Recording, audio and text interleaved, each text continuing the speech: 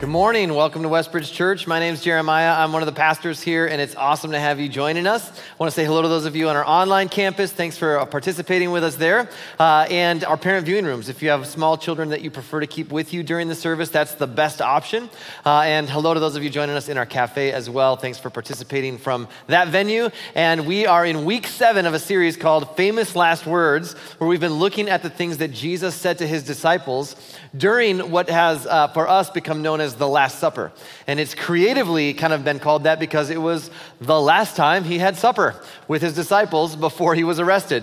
And so as we've been walking kind of through these things that Jesus said, I want to just remind us, as Amanda did, that not only is next week Easter and encourage you to invite somebody to join you, but if this is your church home, would you consider finding a service to serve at? Even if you're not currently on a serving team, we just want to make sure that when we invite all of the friends and family members and coworkers and neighbors that show up next week, that they have an amazing experience, especially with kids and students. And it takes so many hands to just pull that off. And so if you'd be willing to say, hey, I would serve at one, and then I'll attend another one. And if you're inviting friends, we'll come to a different one, but we'll serve at one. That would help us to make sure. And it doesn't permanently sign you up for a team or anything like that, but just to say, you know what, on Easter weekend, I want to pitch in. And if that's you, you can just write Easter serve on the back of your connection card, drop it into one of the giving stations, and we'll make sure and get in touch with you this week and help you get connected on a team. And we just, again, want to make sure that as we invite people, that they have an incredible experience here with us. And so we'd love for you to do that. Now, we're wrapping up what Jesus taught his disciples today during this time, his last sort of night with them, the night that he was arrested. And we've been walking through this for the last 6 weeks, last 7 weeks. And if you missed any of the previous weeks, I'd encourage you to go back and check those out online. But today, before we jump into this last thing that Jesus says to his disciples, this really a prayer that Jesus prays, I want to go back a little bit further into Jesus' life and Jesus' ministry, and at a specific point in time when he's hanging out with his disciples and they have this interaction, this conversation as he's in the midst of his teaching and in the midst of, going around, and he's traveling and he's teaching large crowds of people. And at a point when he's with his disciples, just Jesus and his disciples, they have this conversation that's recorded for us by Matthew. And here's what we discover.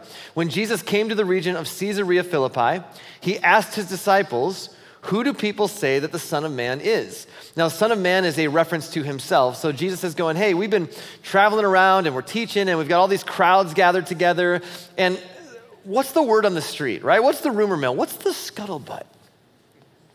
What do people say? Well, they replied, some say John the Baptist.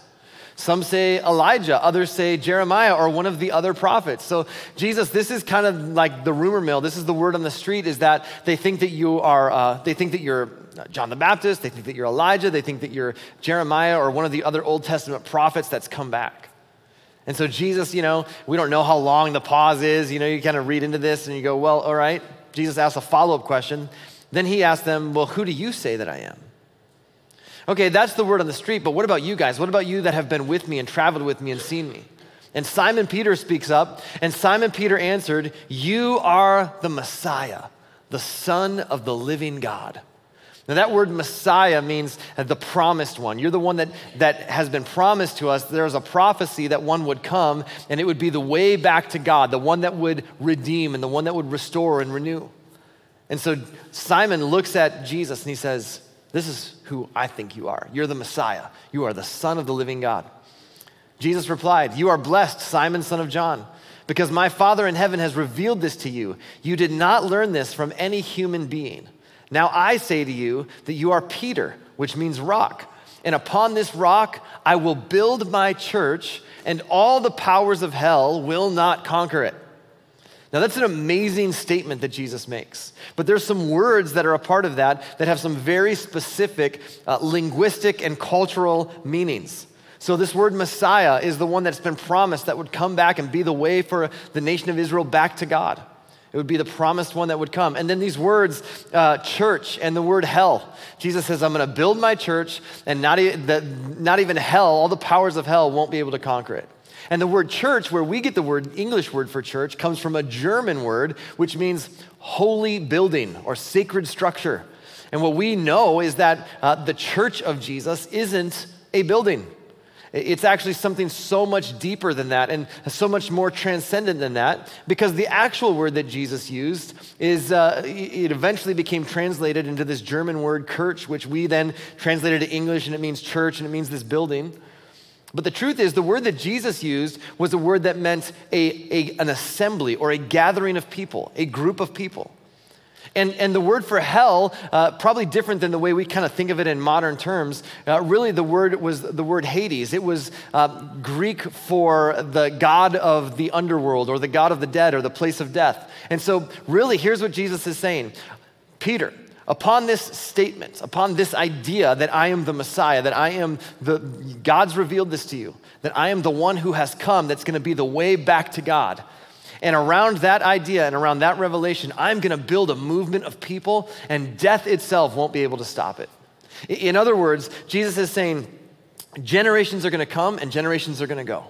And entire groups of people are going to be live their lives, and they're going to live to an old age, and they're going to pass away, and the next generation is going to rise up beneath them.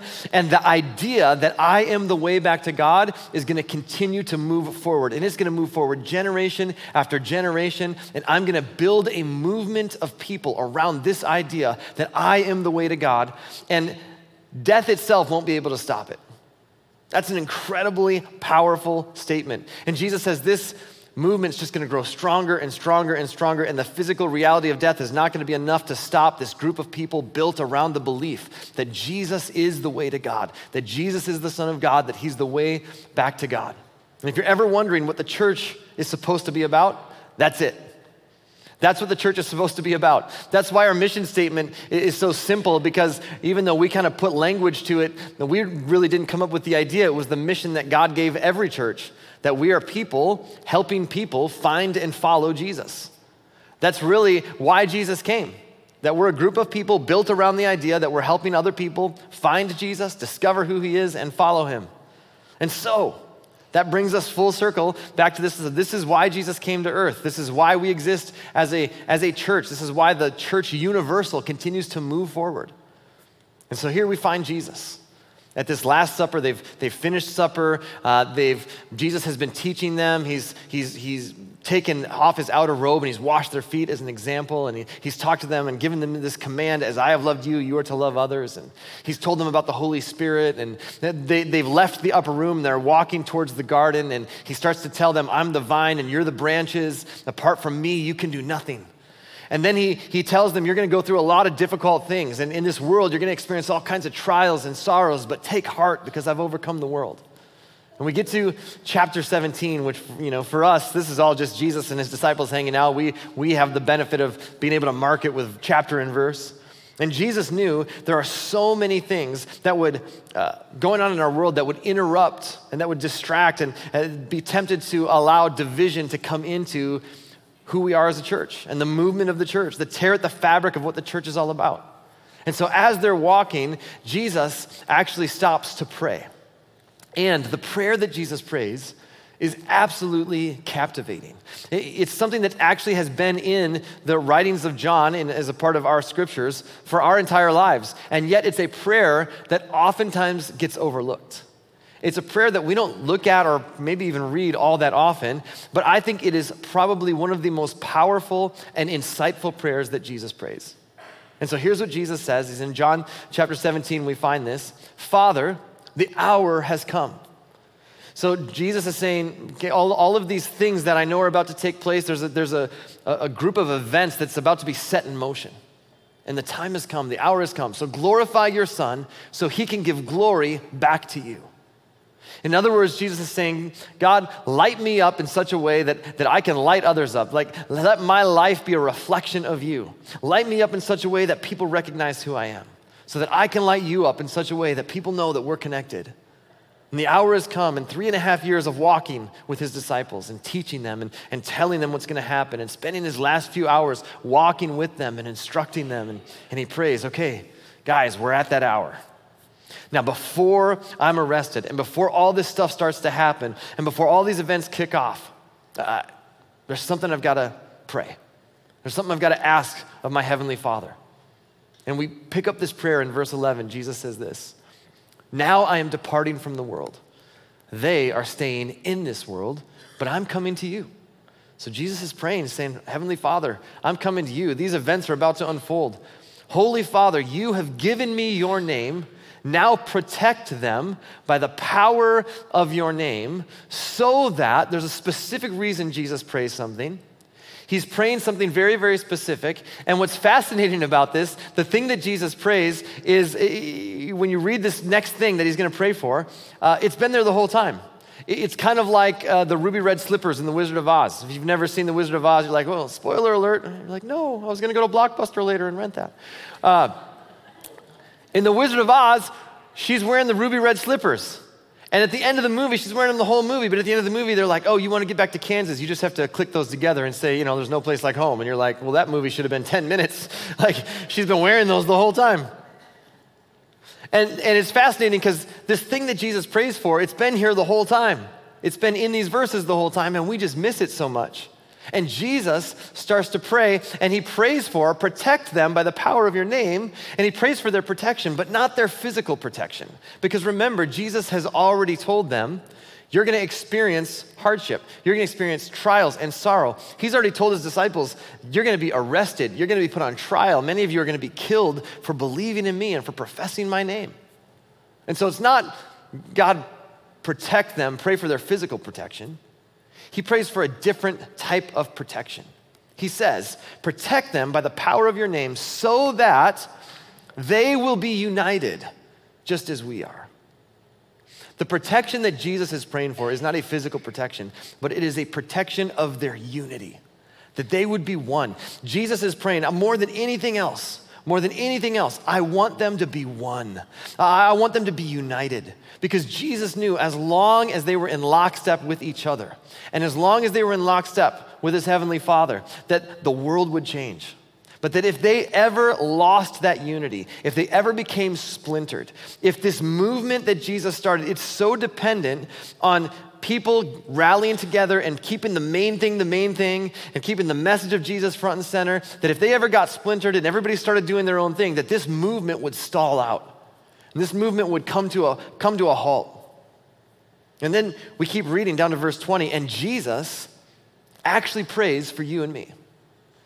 Jesus actually looks into future generations, and he says a prayer for you, and he prays something for me. And do you know what Jesus prays for you and me?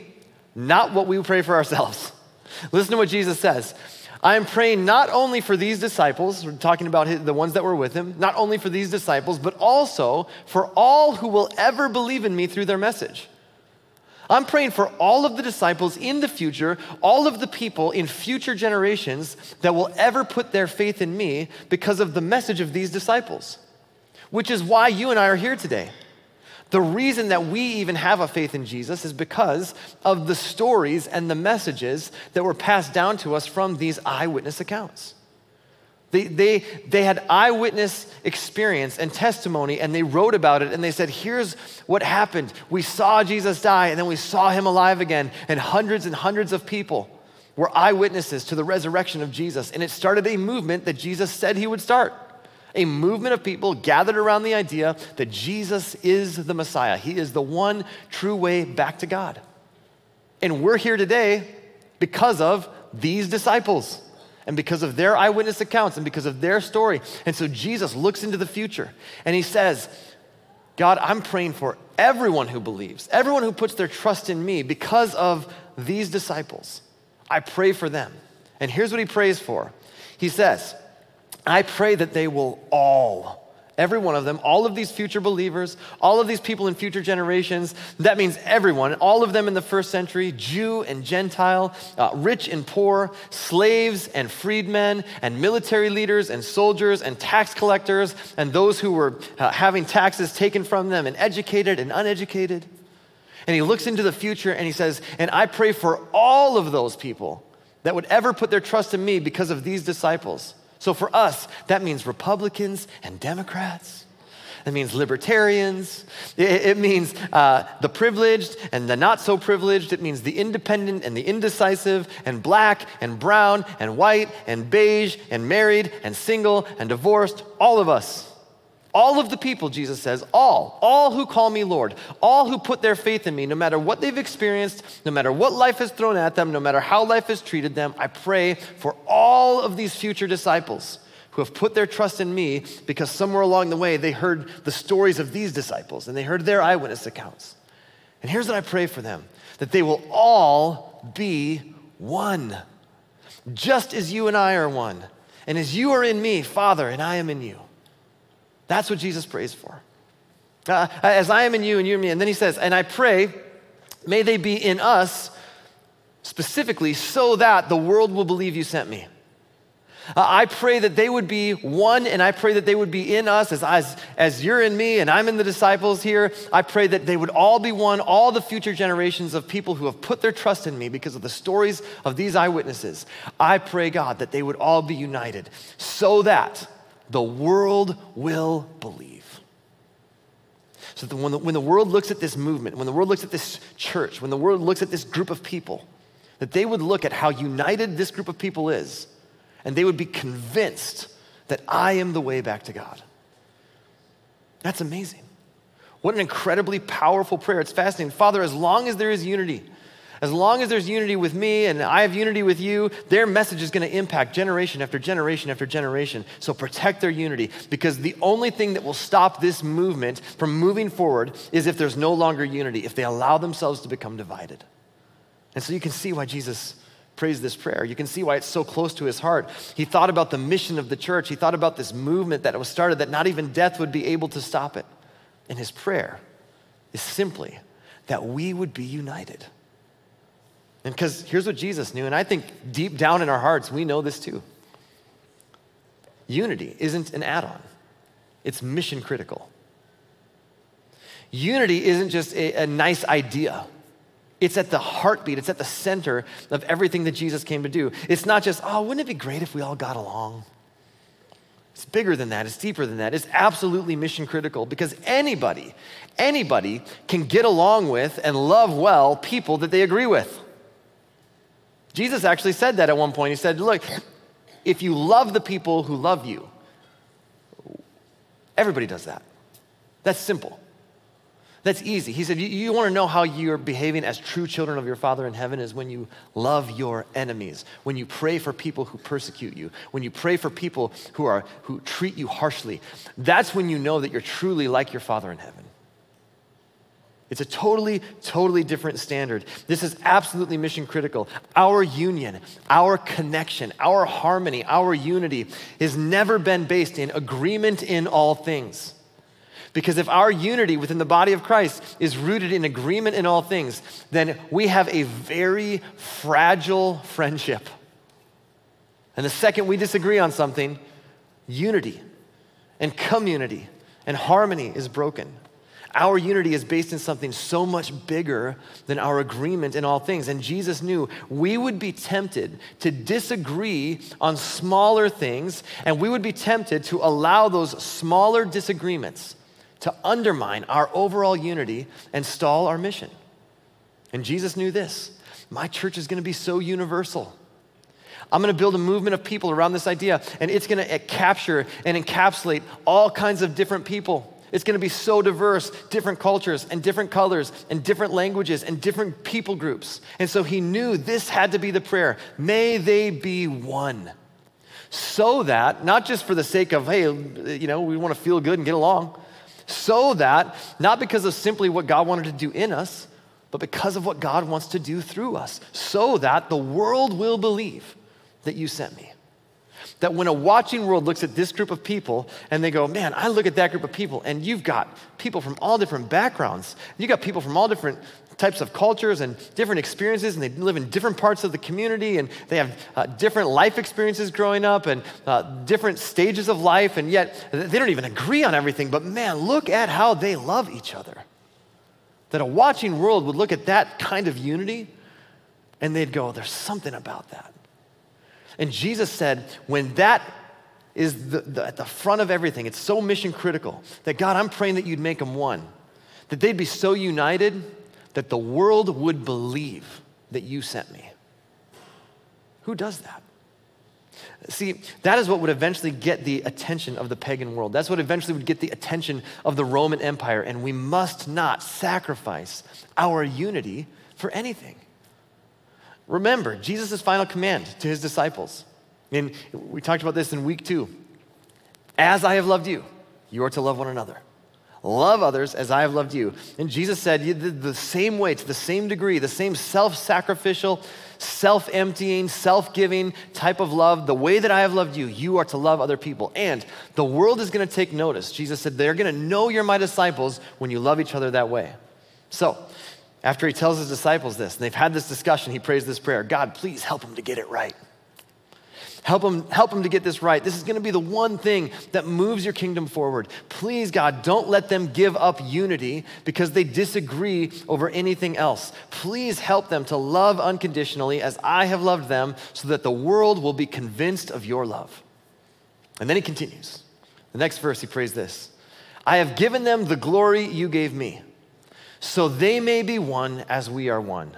I am in them, and you are in me, and may they experience such perfect unity that the world will know that you sent me and that you love them as much as you love me. Jesus doesn't pray for uniformity. Jesus doesn't pray for, I hope that they all see everything the exact same way and behave like robots. He doesn't pray that they are just robotic, locked in, and they see everything the same way, and they believe all the exact same things, and they have the exact same worldview, and they look through the exact same lens.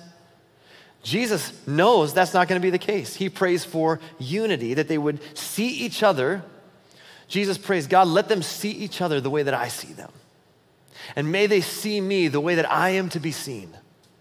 And God, may they understand that unity is mission critical. And God, you know and I know this movement, it all hinges on their unity, not their politics, not their culture, not their language or their worldview, not baptism, not communion, not what day of the week they worship on, not whether they're in person or online.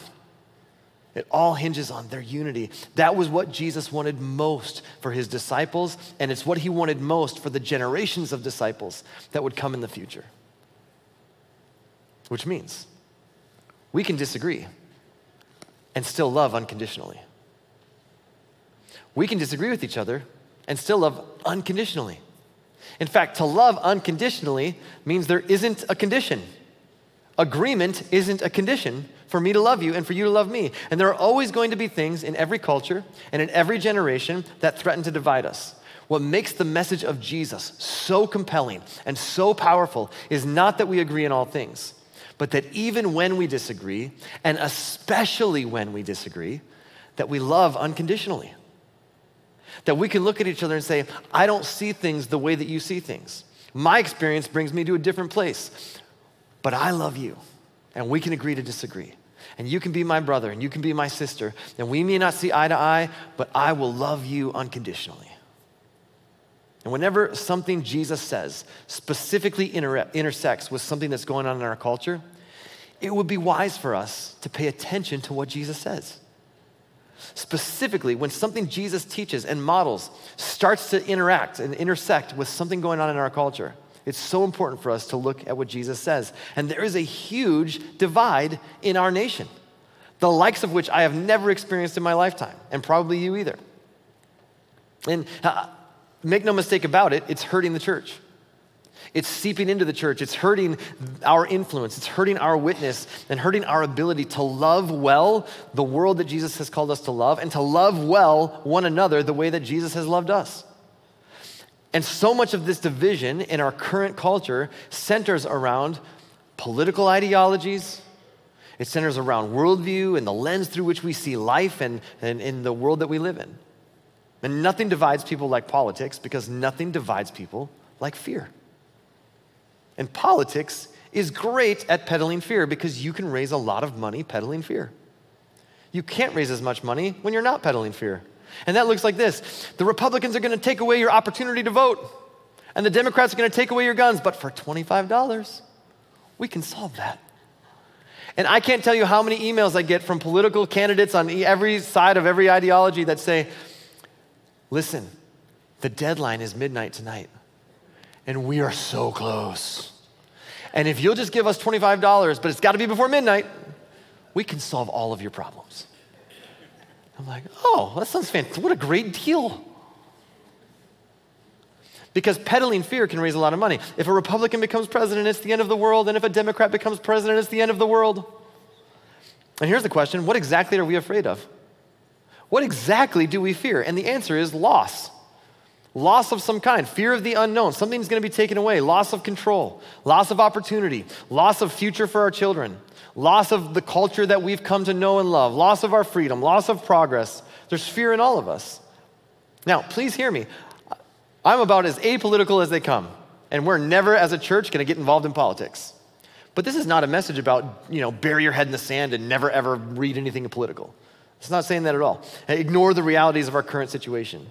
What I am saying and what I am suggesting is that if we allow ourselves to become victims of fear and we try to find the solution in something temporary like politics, what happens is not only do we become fearful, but even more importantly, we actually become divided, which is the one thing Jesus prayed for us not to become. It only hurts the movement that Jesus started.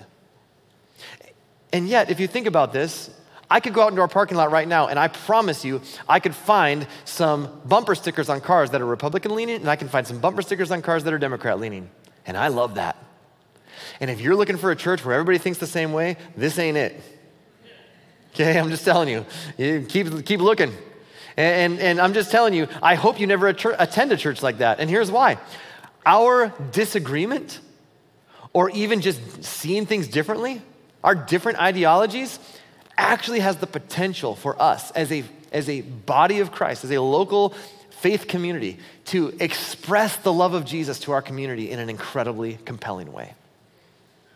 It gives us the opportunity to say, I don't see things the way that you see things, but you're my brother. I don't see things the way that you see things, but you're my sister. And we can agree to disagree, and we can follow Jesus together, and we can show a watching world what it looks like to love unconditionally, even when we don't agree. There's something so powerful about that. And I can tell you, based on the current climate in our country, I'm becoming increasingly concerned that we are allowing ourselves to become divided. And that in that process, we are diminishing our witness.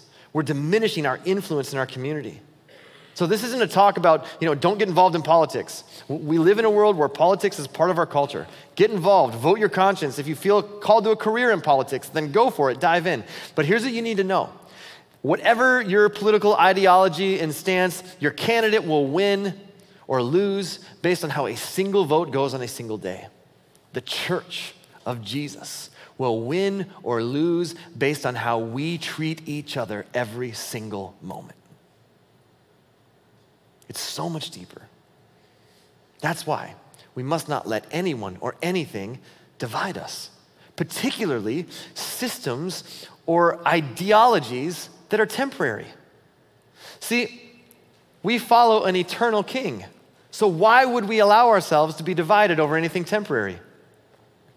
We're a part of a movement that Jesus said not even death would be able to stop it, that generation after generation would come and go, and this movement based on the idea that Jesus is the way to God would just get stronger and stronger and stronger the more that time goes on. And so why would we ever sacrifice that for something temporary? Why would we allow ourselves to be divided by temporary systems and temporary ideologies and temporary kingdoms? Why would we allow ourselves to be divided over fear when the number one command of Jesus was, fear not. Don't be afraid, a king has come, fear not. And the context into which Jesus spoke those words was the temple on the one side who wanted to arrest him, and the empire on the other that carried out his execution. And in the midst of those incredibly powerful sides of things, Jesus actually says, don't be afraid, a king has come. And here's the thing. The thing that you disagree with on somebody else, the view that you have, it changes over time. When I was 20 years old, I knew everything. There were things that I drew a line in the sand on at 20 years old, and I'm like, this is it, this will never change. And here I am just a couple years later, and stuff has shifted. And I'm like, I don't even think like that anymore. I don't even believe that anymore. And so don't ever allow a potentially flawed and potentially changing view to alienate you from somebody created in God's image. The you next to you is more important than your point of view. They are created in God's image. Why would we not fight for and sacrifice for and work for the unity that our Savior prayed for? I can say this with 100% confidence. This is God's will for you, because this is what Jesus prayed for. That we would be united. Not that we would agree in everything, not that we would have uniformity, not that we would never disagree on things, but that in our disagreements, that when we disagree, and especially when we disagree, that we would love well. So how do we do that? Here's 3 simple things, I think, to help us during this culture that we find ourselves in. Number 1, listen. Listen. Maybe close our mouths and open our ears. Close our mouths, open our minds. Make it a point not just to try to get my point across, but try to see where somebody else is coming from. Listen to people who don't experience the world the way that you do. Look for an opportunity to hear their story. I love this quote from blogger Laura Fanucci. She wrote this a couple of years ago. We're slinging statements, sharp-edged like swords, hurling statistics and theories back and forth, barbs from our battlements, arguing over opinions, ready to wound for the sake of right, but we aren't sharing our stories. We're not sharing our stories. And it's so difficult to dehumanize someone when I've heard their story, when I can start to understand where they're coming from. Rufus Miles was a guy who was born in 1910. He worked for 3 U.S. presidents, Eisenhower, Kennedy, and Johnson. And during his time in politics, he wrote what came to be known as Miles' Law. And Miles' Law just says this: where you stand depends on where you sit. In other words, where you stand on any particular issue depends on so many different factors. It depends on where you sit. It depends on where you find yourself. It depends on where you're coming from. Our cultural context determines our perspective. And so what you see and how you see it and how you interpret it, they're shaped by all kinds of different things that you didn't even choose. Oftentimes your worldview, it wasn't shaped in a vacuum, and pausing to stop and consider somebody else's point of view and what caused their point of view, that's just called maturity. And don't we need some more maturity in our nation right now? And our views have been shaped by all kinds of things. Where we live, where we grew up, how we were raised, how we were educated, the things that we've been told, the things that we've seen, the things that we've experienced, the things that we've seen other people experience. All of these things start to shape a worldview for us. And if we can listen and acknowledge somebody else's point of view, it doesn't mean you have to change your point of view or agree with someone else, but it does mean you'll understand a little bit better why they see things the way that they see things. And it will help us work towards unity, even when, especially when, we disagree. And when we don't listen to the stories of people who think differently than us, it becomes very easy to dehumanize them. And pretty soon we just go, it's just us versus them. But there is no them, there's only us. Every person that you have ever disagreed with, ever, is someone for whom Christ died. So we've got to listen. Secondly, we have to learn. Don't just listen and dismiss. Listen and learn. And don't be afraid of new information. Be a student and not just a critic. Otherwise, you'll discount everything that doesn't fit into your worldview. Open your mind to the possibility that you might be wrong. See, everybody's behavior makes perfect sense to them. Everybody's viewpoint makes perfect sense to them. That's why they have that viewpoint. Everybody's behavior makes perfect sense to them. That's why they behave that way. Well, I just don't understand how they could think like that. Then what you've just admitted is that there is something that you don't understand. Well, I just don't understand how they can see the world that way. What you just admitted is that there is something that you don't know. You should seek to understand that, because that will help you. And if we don't listen and learn, the temptation for us is to dehumanize anybody who doesn't see things and think the way that we think. And in the process, this unity that Jesus prayed for gets tossed out the window, and the movement that Jesus started gets stalled out, because we're more concerned about agreeing on temporary matters than entering into this eternal movement. So we've got to listen. We've got to learn. And ultimately, we have to love. Listen, learn, love. Never burn a relational bridge over a temporary viewpoint. Never burn a relational bridge over something that is temporary. The you beside you is more precious to God than your potentially flawed or potentially changing point of view.